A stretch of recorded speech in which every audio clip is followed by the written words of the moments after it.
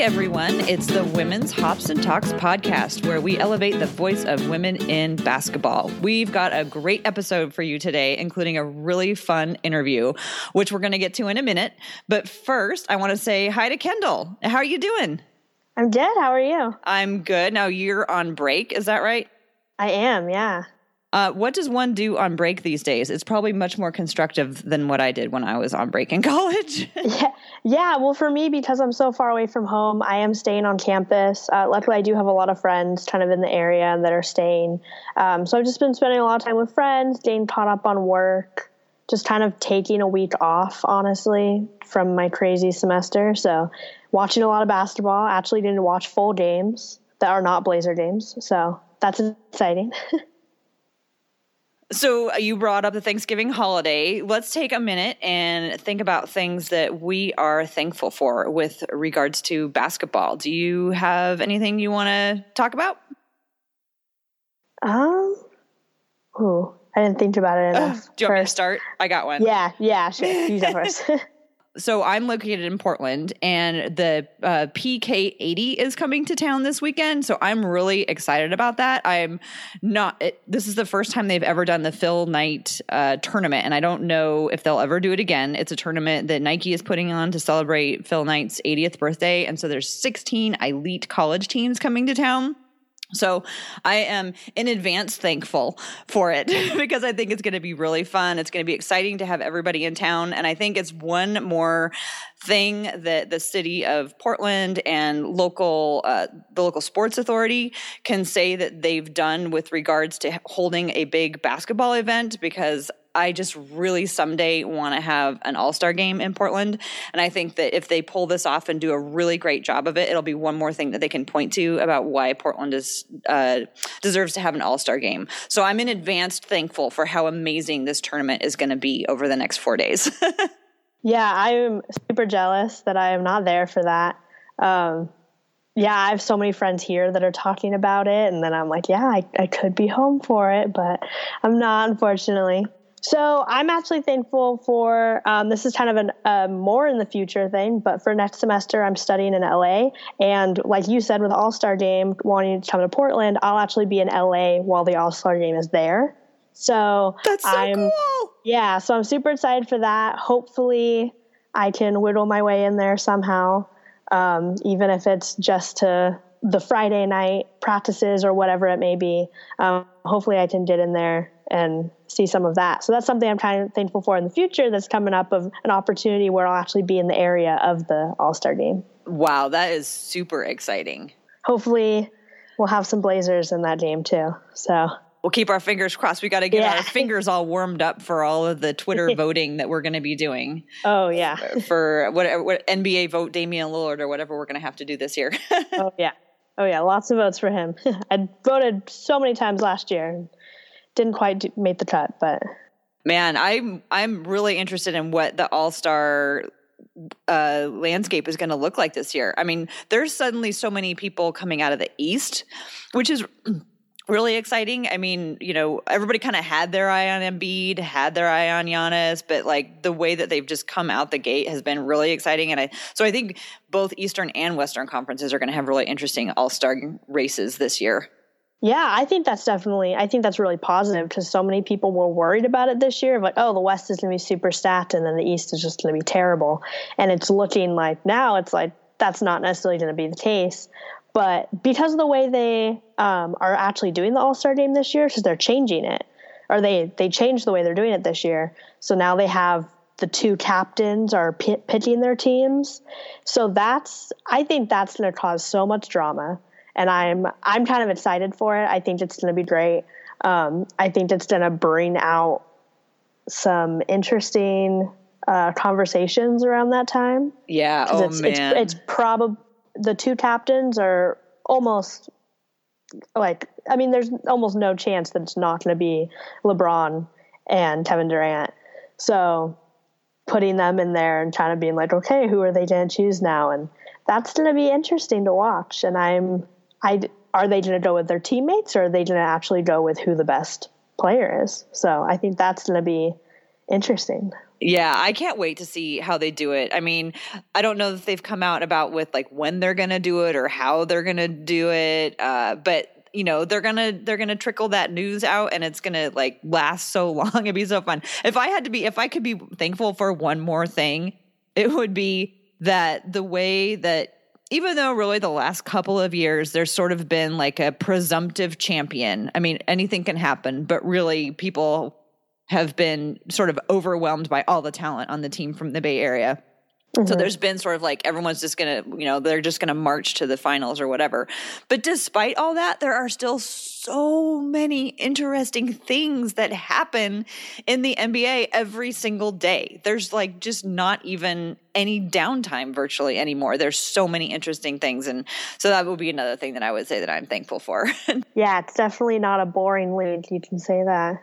Well, speaking of entertainment, let's move on and talk about our guest. Yeah, so our guest today is the Associated Press reporter Ann Peterson. So Ann first started covering sports in Boston in 1989 and has since covered 4 Olympic Games, a FIFA Women's World Cup, 2 NCAA college football championships, numerous NCAA basketball tournaments, and countless other events in every major sport pretty much. So she has done a lot around the sports media industry. Yeah, and she has some amazing stories to tell. She was covered the Blazers during the Jailblazers era, and she still covers them to this day. So let's go ahead and roll the interview, and I hope everybody enjoys it.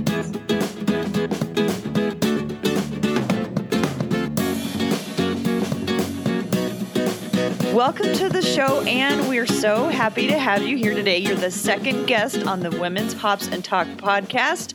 The first print reporter that we've got. The last guest was Jamie Hudson, who does digital reporting. So we're going to talk to you a little bit about your life as a reporter covering sports for the Associated Press. Can't wait to hear the stories that you've got to tell us today. Kendall, do you want to go ahead and start us off? Yeah, so obviously there's a lot of different ways that you can kind of get into reporting for different sports, but how did you first get into wanting to cover the NBA specifically? Well, so I kind of fell into it. It was just part of the job. So I started my career in Los Angeles and worked there for a couple of years. And then I moved to Boston with the AP, and I worked there for a couple of years. And that's where I first started covering sports. And then I transferred to San Francisco, and that's where I spent the bulk of my career. And it was interesting during those days, right? I covered being an Associated Press reporter, we kind of cover everything, right? So even here in Oregon, I'm not just an NBA writer. I also cover the Ducks. I also cover the Beavers. I also cover the Timbers. I go up and I relieve our Seattle writer on Seahawks games occasionally. So I do all different kinds of sports. I don't think there's a sport that I haven't covered. But when I was in San Francisco, my main beat, and whenever you're a sports writer, your main beat is the NFL, right? So my team, we had a couple of sports writers in San Francisco, so my team was the Raiders. And I also covered the San Francisco Giants. What was the era that you were down there, Ann? So I was there from 1990 to 2002. So the Raiders were awful. They were really bad. There was one season where I think they only won one game. So they were really awful. I got to cover I got to cover Barry Bonds' career extensively until I missed when he set the all-time home run record, but I covered the season that he set the single season home run record. So it was right in between those 2 years is when I came up to Portland. But so when I was in the Bay Area, right, the Warriors were just awful. I mean, They weren't interesting. There wasn't a lot of excitement about them like there is now. I mean, obviously they've got personality plus, they've got a great quote, they've got several championships, right? But back then they were really, really bad. And the only time that I really covered the Warriors was when PJ Carlesimo, who was the coach, he and Latrell Sprewell got into a fight during practice, and it was blown up into a huge thing. So I covered that, right? So did you go to the practices? Yeah.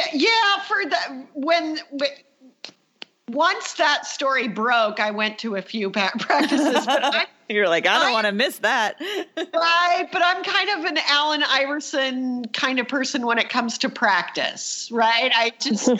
I really don't like to go and just kind of stand around practice. It just it feels, I mean, I understand why the beat writers do it because, in case anything would happen or anybody would get hurt. But for a practical matter, if I would go to all the practices, I wouldn't have time to do anything else. Right.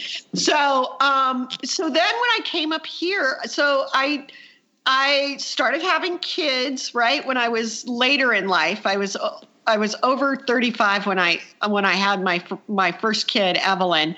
And then, I had Edward shortly thereafter, and the San Francisco was really expensive to raise kids, right? It was just San Francisco got wildly expensive very quickly, and raising a family there on a reporter's salary became very difficult. So they said, "Oh my gosh, the Portland, Oregon bureau has a job opening. You want to go up there?" And I was like, "Sure, what the heck?"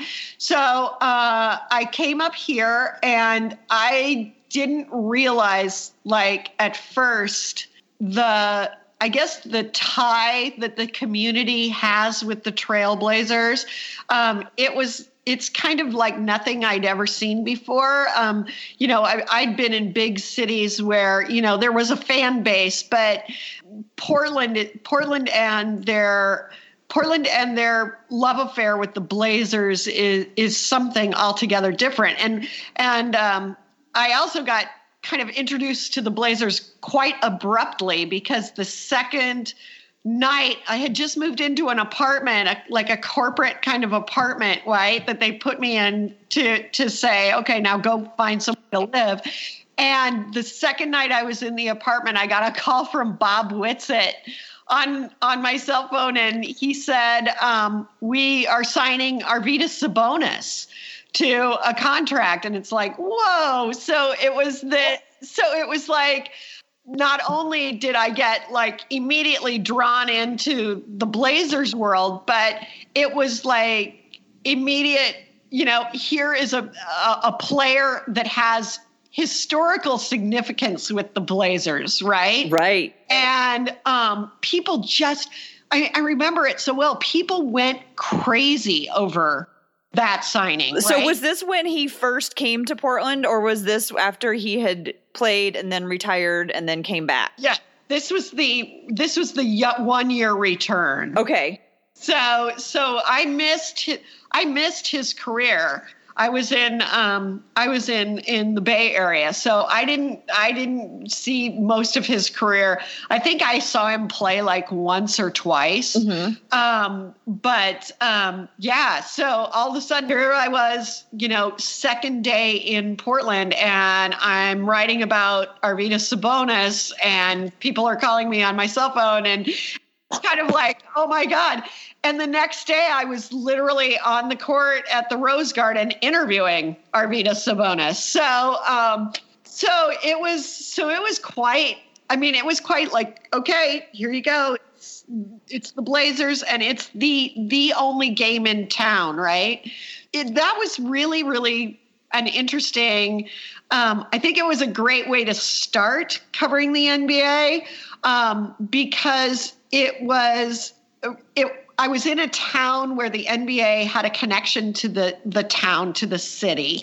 And my first interview was with a player that had a historical connection to the franchise and to the community.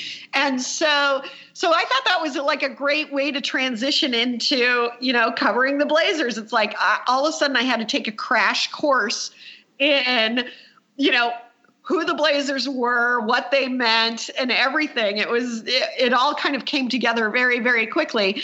And then, of course, I was covering the other teams, but the Blazers were my main priority because at that point, the Beavers had that one year that they were good and the Fiesta Bowl year, but the Ducks were pretty bad. And so the Blazers really became my focus. And then we went into the Jailblazers era, and I couldn't help but write about them because every day there was somebody got arrested, right? So okay, so we're gonna work into the Jailblazers in a minute, but let's start up. Who besides Sabonis was on that team, and do you remember really stood out when you first started covering the team? Like, was there anybody who was like particularly helpful either on the staff or on the team who kind of helped you get acclimated, or was it just like you were there and you had to figure it all out?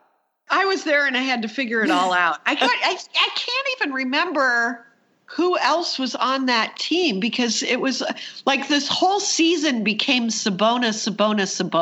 Right. Were there other female reporters at the time? Yes, there was a woman named Katie Brown. I don't know if you guys remember her. She was the sports, the sports editor, sports producer, main sports person at K2. And she was great. She was awesome. And she helped me out with a few things. And also in those days, there was a reporter who I don't know what her connection to the team was at the time, but there was a reporter named Ann Schatz. Oh, right. And Ann Schatz still is a great broadcaster. She covers women's basketball for the Pac-12 network, and she also calls Portland Thorn games during the regular season. So when you first started covering, did anybody give you a hard time, or was it hard for you to establish a rapport? I mean, what was the personality of the team at this time?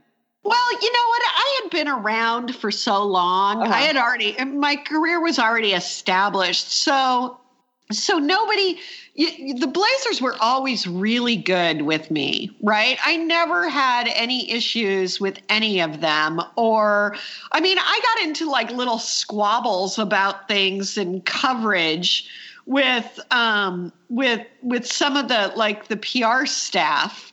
But it didn't have anything to do with me being a girl. It had to do with them, them wanting to dictate what the AP was covering. And I don't take that very well when somebody tells me what I'm supposed to do. So those were the only things I've had. I mean, the people, I think back, there were some difficult times in terms of coverage when Steve Patterson took over the Blazers. They shut down a lot of the access and a lot of the flow of information. And he was kind of weird and prickly to deal with. And so that was a weird time, but it was never directed to me as a woman. It was just like they were just going through a phase, and and everything is cyclical, right? So teams, when they are going through difficult times, usually shut down and, deny access, and everything gets a lot more hard. Any story becomes like a chore. And then when teams are doing well, everybody's happy and everybody has a ton of access, and, it's just like one big happy family. So I found the roster for the year that Arvydas came back. So I'm gonna, So we've got. I won't read the whole thing, but some of the ones that stand out to me were Ruben Boomche. I just love saying his name. Oh yeah. Dale Davis, Chris Dudley. Oh wow. Zach Randolph, Scottie Pippen, Zeba, Rasheed. Yeah, Sheed was on that team. What was it like covering Rasheed Wallace at that time? I didn't even. It was like not covering somebody. Okay. I mean, it was like he wouldn't say anything after the game. So I never made him the story, right? I mean, it was difficult. It was really difficult because you could sit there and you could sing his praises, right? But it would look really odd, after a while to have a story come out all about Rasheed Wallace. And there were absolutely no quotes from Rasheed Wallace in the story, right? It was kind of bizarre.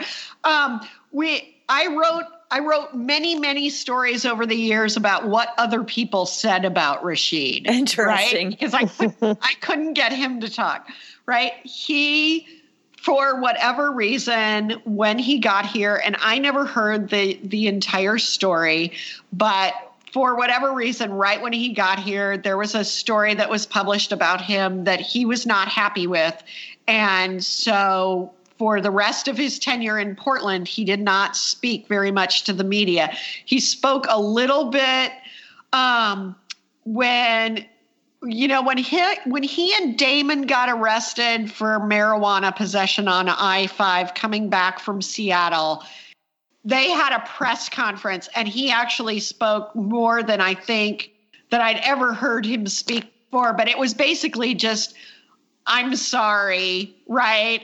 I'm ashamed, or whatever they made him read. Right. So I think that was like the longest I'd heard him talk. Now, interestingly enough, he was one of my favorite guys in the locker room because he wouldn't talk to us, but he would talk to everybody else. And he had a great sense of humor and was really funny and really engaging. And I thought he was really smart. And I think it was kind of a shame that he didn't let any, kind of reporters into his world. Wow. So he got burned early on at some point and just decided, no, I'm going to just keep to myself when it comes to press time and just be a guy in the locker room. That's really interesting. Yeah. We would all stand by his locker after games and he wouldn't say a word. So, but there's personalities like that. They, the media rubbed them the wrong way and then that's it, right? The rest of their time is spent, basically giving us one-word answers. So it happens. So going back a little bit in your career, kind of to the early days, was there ever a time that you kind of felt like that was when you had kind of made it and you felt kind of confident in your career? I know it can be kind of hard in the industry where there isn't really always that big moment where but did you have any kind of moment that hinted towards that, or maybe a couple different things that happened that kind of hinted towards? Yeah, no, the moment I knew that I was okay and that I was on somewhat solid ground, I mean, media jobs, right? I mean, you never know. But the moment that I knew that I was doing okay and that they liked what I was doing was when they asked me to cover the Olympics. So the Olympic assignments are really, really coveted. In no matter what media outlet you work for, if you land an Olympics assignment, it's like the Super Bowl of sports writing. And so I got invited to be on AP's team. AP, the Associated Press sends like maybe 150 reporters. Print reporters to the Olympics, maybe not as many now, but in the past there's a huge team of editors and writers. And so they, I had been passed over a couple of times, and I was always kind of salty about that. And then they said, we'd like you to come to the Olympics and cover volleyball. So I covered volleyball for a couple of Olympics, and now and then they switched me to soccer. So I cover soccer at the Olympics. Which Olympics did you get to cover? So I've covered, 2008 was my first Olympics. So I've been to London, and I went to Brazil last year. And then I did the Winter Olympics in Vancouver, but I don't really have a winter sport. So the next time there was a Winter Olympics, I had already switched to soccer, and they said, well, we're not going to send you to the Winter Olympics, but that's okay because you're going to be going to the World Cup. So, okay. So it was like, yeah, okay. And I don't, frankly, I'm at the point in my career where it's not like a huge deal if they ask me to go someplace or they ask me to travel, because I'm really good just staying home with my kids. But, it's totally fun to go to these big international events and be in the press conferences and see how all of it works. And it's a grind. It's like 17-hour days for 32 days, right? Oh my gosh. But it's really, in the scope of things, it really is like, I've always thought that the Olympics, if you're a sports writer, the Olympics is like your Super Bowl. That's like the highest thing you can do. When you cover the Olympics, or actually when you cover any of the sports that you cover, are you reporting on the games? Are you also writing features, or what do you cover? So both. Okay. So with volleyball is more intense than soccer. They're intense in different ways. So with volleyball, it's 24 teams. You have 12 men's teams and 12 women's teams, and there's 58 total matches over the course of like 14 days. So you start with a match at 10 o'clock in the morning, and then your last match of the day is at 10 o'clock at night. So, and you cover all of them. So because we're a global news agency, right? We cover Poland and Russia as much as we cover the U.S. team.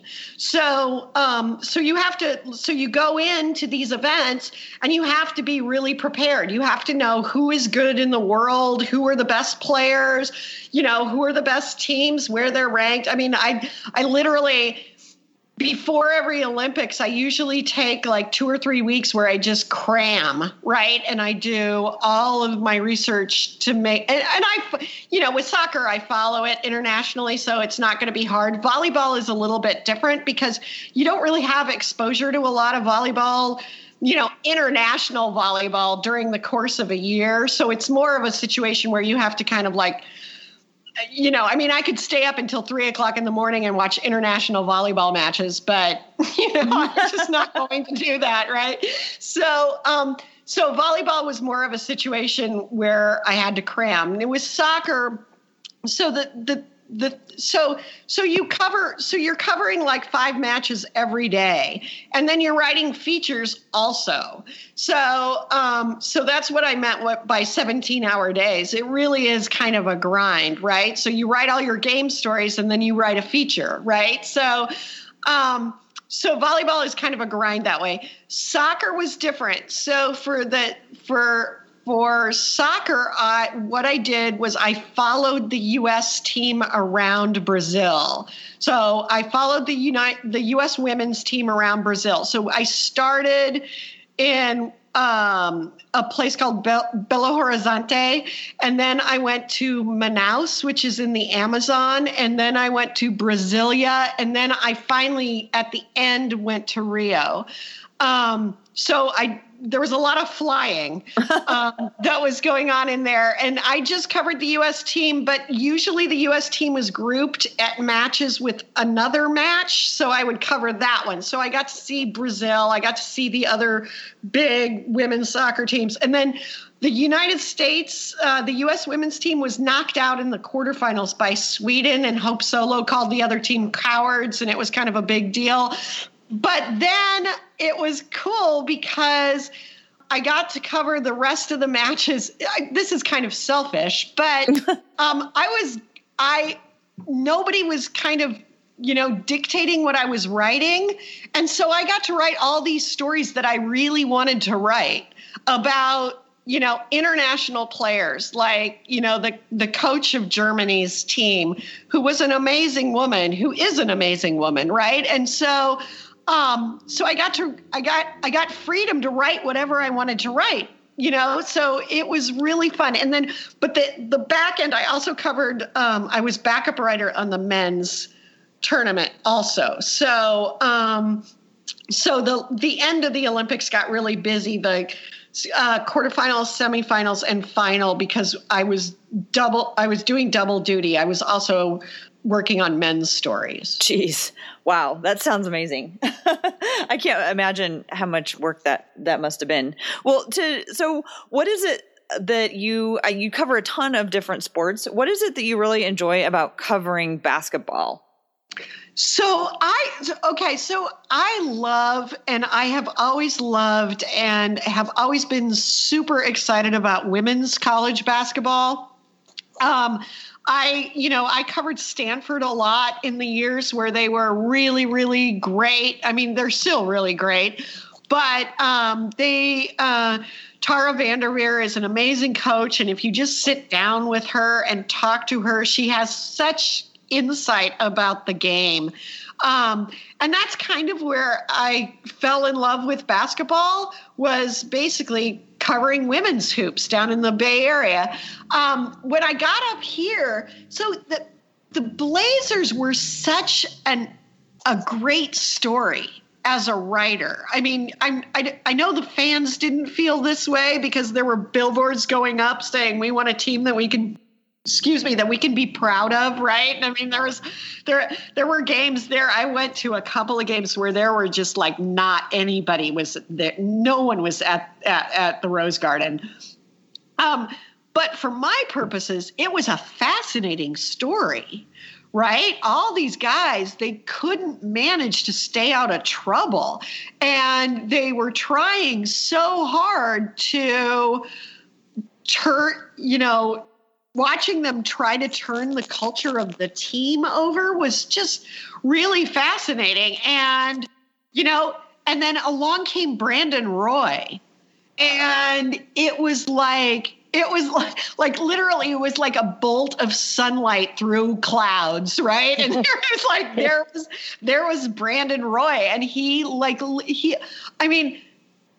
I literally think that Brandon Roy really did have an impact in terms of he had an impact that when I look back on it, it was pretty significant in turning that franchise around.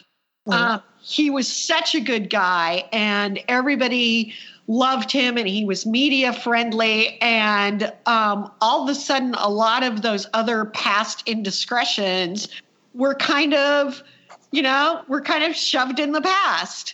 And people were fans were actually hopeful.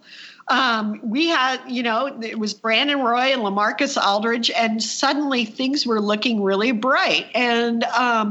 But that whole story and the arc of that story was just fascinating, to cover as a reporter. And when I go back and I look at, the series of story after story after story after story of indiscretion, Zebo and the Hoop family, and Damon and the marijuana, and Sheed, and then Kintel Woods with the dog fighting. And then all of a sudden to have like one draft and to have that kind of narrative flip, that was fascinating. Kendall, do you have a follow-up? I don't want to dominate, so you. Kendall, are you a big, huge Trailblazers fan? I am, yes. Okay. How long have you been following them? I haven't been following them super closely up until the past couple of years. But I mean, I grew up in Portland, so I was always around it. Yeah. And I used to go to games with my parents and like my brother a lot when I was younger, but I didn't really start following it until maybe like 3 or 4 years ago. That's when I really got into it. Yeah. And it was, those were great teams to start following, right? When we first got Damian and, Damian comes to town and, there was a lot of disappointment after Brandon, with the knees and it was, that was tragic. What happened to Brandon Roy was tragic. He's still one of my favorite people to ever cover. But Damian coming in and kind of picking up that mantle was great. Mm-hmm. So it sounds like the Jailblazer era was super interesting to cover. Whether or not the fans how they were feeling about it might have been different than how you were feeling about it. What were a couple of the stories that you remember covering during that time that really stood out to you that like you'll tell your grandchildren, or maybe you can't tell your grandchildren about the Jailblazer era? I'll admit the one thing that I super regret over that entire stretch was that Ruben Patterson got arrested for domestic violence against his wife one night at literally it was 3:00 in the morning. I get the phone call. I mean, the joke in our family became, whenever the phone rang late at night, that it was like, oh, who got arrested? But Ruben Patterson, he had already had issues, with an underage girl, and there were some real problems there. And a couple of years removed from that, I sat down and talked to Ruben and did a really long interview with him. And he told me that he was a recovering alcoholic. And to me, covering him at the time, it explained a lot. He had a lot of turbulence in his career, but he told me he was sober. He told me that he drank a whole bottle of vodka every single day. Wow. And was still an NBA player, which I still don't think is totally possible. But I believed him. I totally believed that he was on the right path. I mean, he gave all the right answers about, his recovery and what he was doing and how he was trying to make up for the past mistakes that he had made. I mean, he was making amends. I mean, all of the typical kind of, recovery type of things that you would do. And, I don't think he was truthful at all. Mm-hmm. Right. I gave him the benefit of the doubt, and I wrote about it, but he was not too long after he was traded. And then after his career was over, he proceeded to get a bunch of DUIs, or at least one high profile DUI that I remember. And I think he was just pulling my leg. I think it was all like a PR move on his, in his mind. Mm-hmm. Right. And I felt like, I regret that story. Right. I look back on it and I was like, I probably shouldn't have just listened to him and taken it on the surface. I should have been a little more thoughtful with that story. So that was one of the things I regretted, but that was like the first thing that happened, right? That touched off the series of events. But Ruben was the first thing that happened. And then I think it was Zebo got into trouble with the drag racing. He was drag racing down Broadway, and he was at a strip club, and the Hoop family was involved in all that. There was a lot of stuff. And I remember at the time there was a lot of the stuff, a lot of the rumors that we heard I couldn't print, obviously, because they were rumors. But I mean, Z-Bo was hanging with a really, really bad crowd. And so then that happened. And then Damon Stoudemire and Rashid with they were arrested for marijuana possession in Washington State in a yellow Hummer. That's the one detail I remember about the story. It's like they were in a yellow Hummer. And then who else? And then Q with the dogs happened. And then there was Sebastian Telfair with the gun in his bag, right? So there was just a series of events that happened that were not good, right? And But it was a great story to write because every day there was something new. I mean, there are some games where I just sit there and go, you guys have all watched games where like nothing has happened. Right?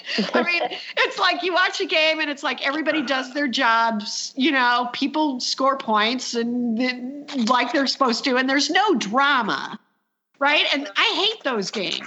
Right? I hate those games that just happen like they're supposed to happen. I want drama. I want things to happen. And during that period, literally something happened every other month, right? So there was always something to write about. So as a writer, it was great. It was fascinating. Do you ever get attached to any of the guys that you're covering? Yeah, you know what? I really there's been players that have come through that I've really liked, and then I was bummed that they left. I mean, Brandon being one of them. I really liked Mo Cheeks. I was really, really bummed when he left. I was super bummed when he left. I just really liked him. We just got along really well. And, despite Sebastian Telfair's trouble, I got along with him really, really super well. And I wish I would have exploited that relationship to find out more about the Adidas connection, but I never did. And I should have, right? Because that's a fascinating story. Was that from college? No, from high school. So Sebastian was an Adidas athlete right away, and there were always rumblings and rumors, and this is unsubstantiated, that Adidas was in some way connected to the fact that Portland took Sebastian Telfair because Adidas is here. So there were always rumors about that, but nothing that anybody could ever prove. That would have been a great story, right, at the time, especially in light of what's going on now with the shoe companies and the basketball teams, right, the college basketball teams and the FBI investigation. I mean, that would have been interesting to look into. But I got along really well with him. I got along really well with his girlfriend at the time. They had a baby and they invited me over to meet the baby, and right? So I got along really, really well with him. And I don't know, we had nothing in common, and I don't know why. I guess sometimes players think of me, they know that I have kids. A lot of the players know that I have kids. And so I think some of the players think of me as like, they look at me in a maternal way. So I think that was probably what was going on with Sebi.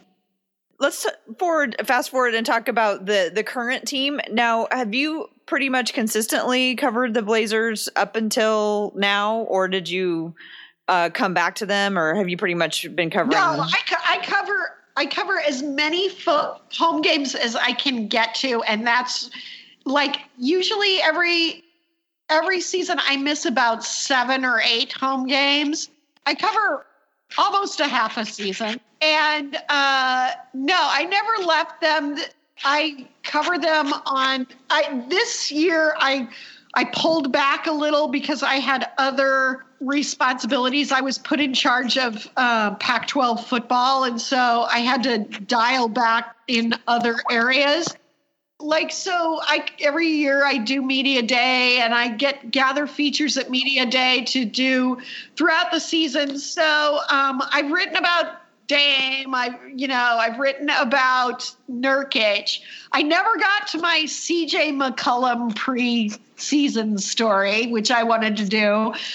And CJ's fun. CJ's a fun story because every year he does the thing with the student journalists. And one year, the first year, they invited me to come along and talk to the kids. And that was really cool. That was really fun. And then I really, really want to talk to Evan Turner, and I haven't ever talked to him at length. And so I'm hoping to do a story on him and his role and how he's faring this season. I'm hoping to do it next week. Cool. Well, obviously the change in the personalities on the team over the years have been very drastic. But other than going from the Jailblazer era to kind of the more clean-cut era now, what are some of the other big changes that you've experienced covering this team over the years?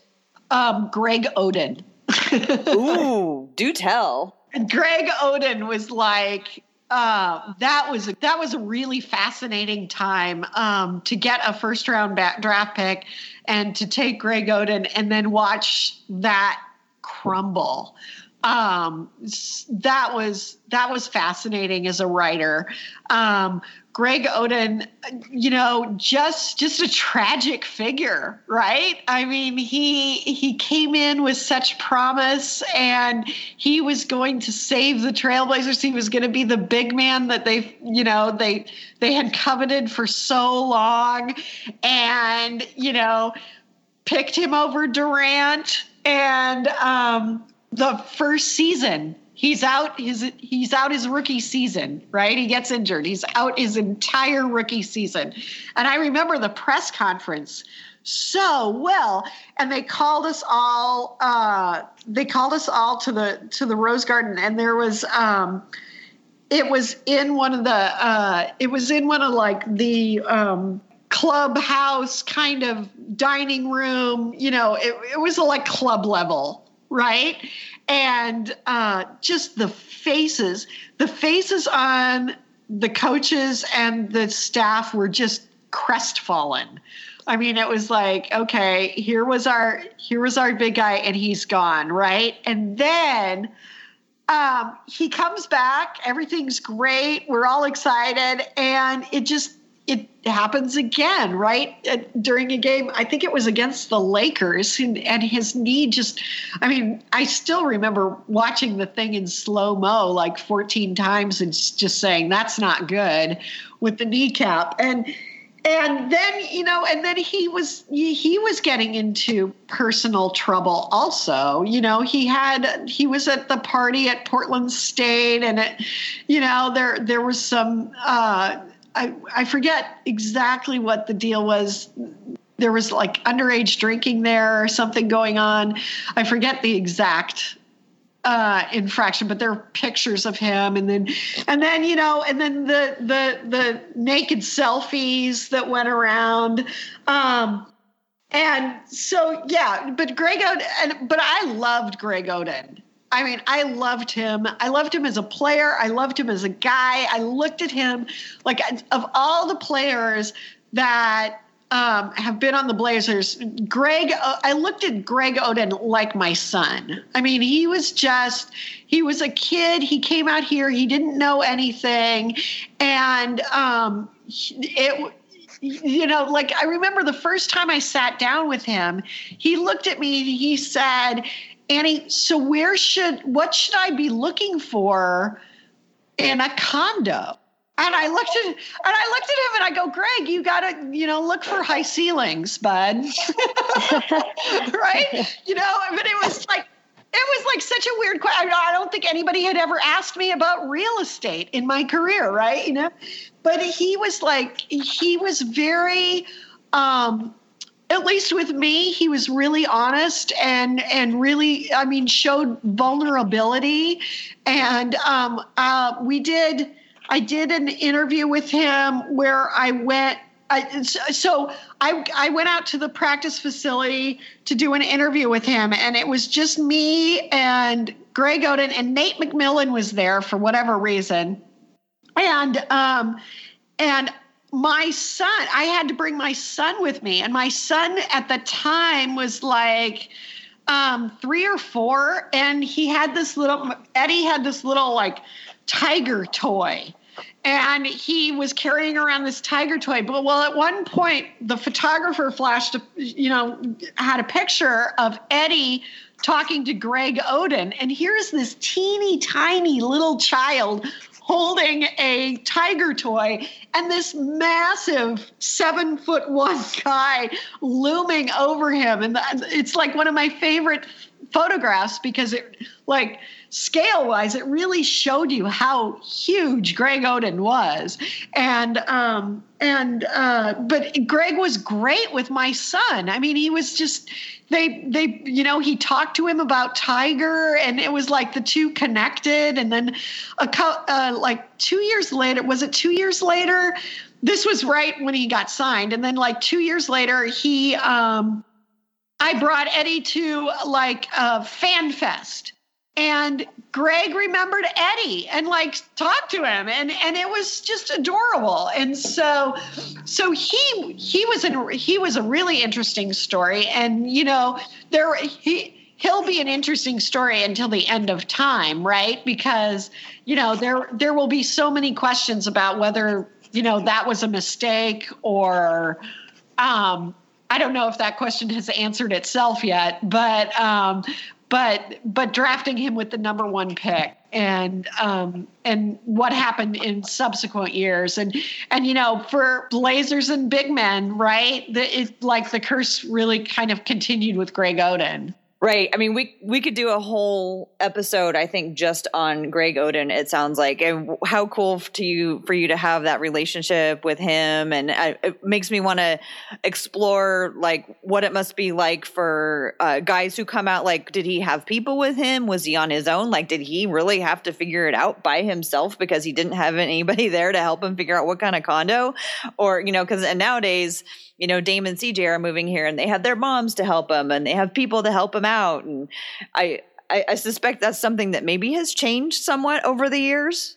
Right. Well, he had, his best friend was Mike Conley, and he went to another team. So even like he was separated from his best friend. And, I think he did have an older brother that came out, like, come to think of it, but like he really was lost. I mean, they were the Blazers were like showing him how to pay bills, right? So he was so young. I mean, he was a one and done. Mm-hmm. So he was only 18 or 19. Yeah. No, it's fascinating to me that how that transition goes for those really, really young guys.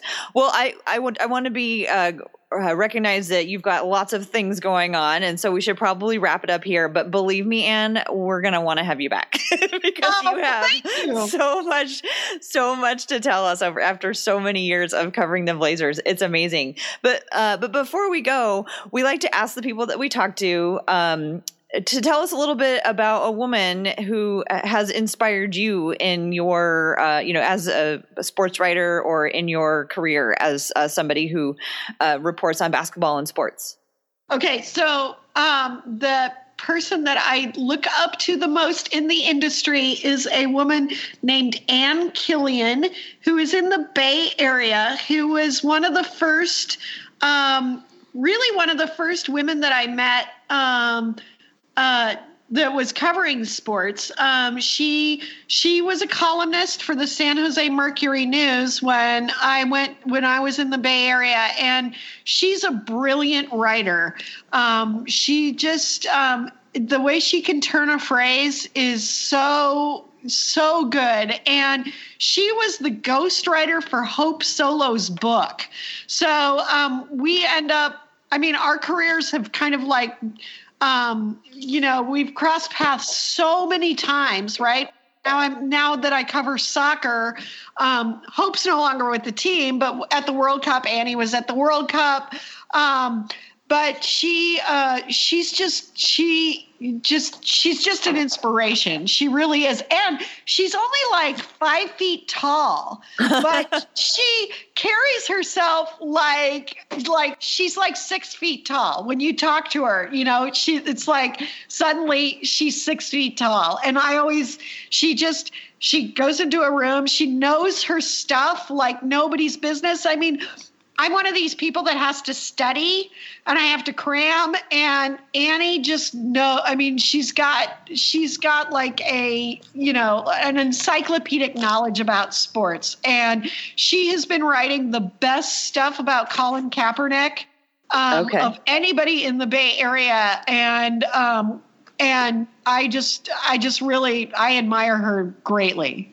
That's awesome. We'll have to link to some of her more recent writings in the show notes for this, so that other people can enjoy her stuff as well. Kendall, do you have any last questions for Anne before we let her go? No, I think I'm good. Questions. Thank you so much, though. Kendall, thank you so much. I hope that someday we can meet. Yeah, definitely. All right, cool. And so you guys call me anytime. I had a blast. This is really fun. Wonderful. Oh, we will. Believe me. We'll be in touch. All right. Thanks a lot, Anne.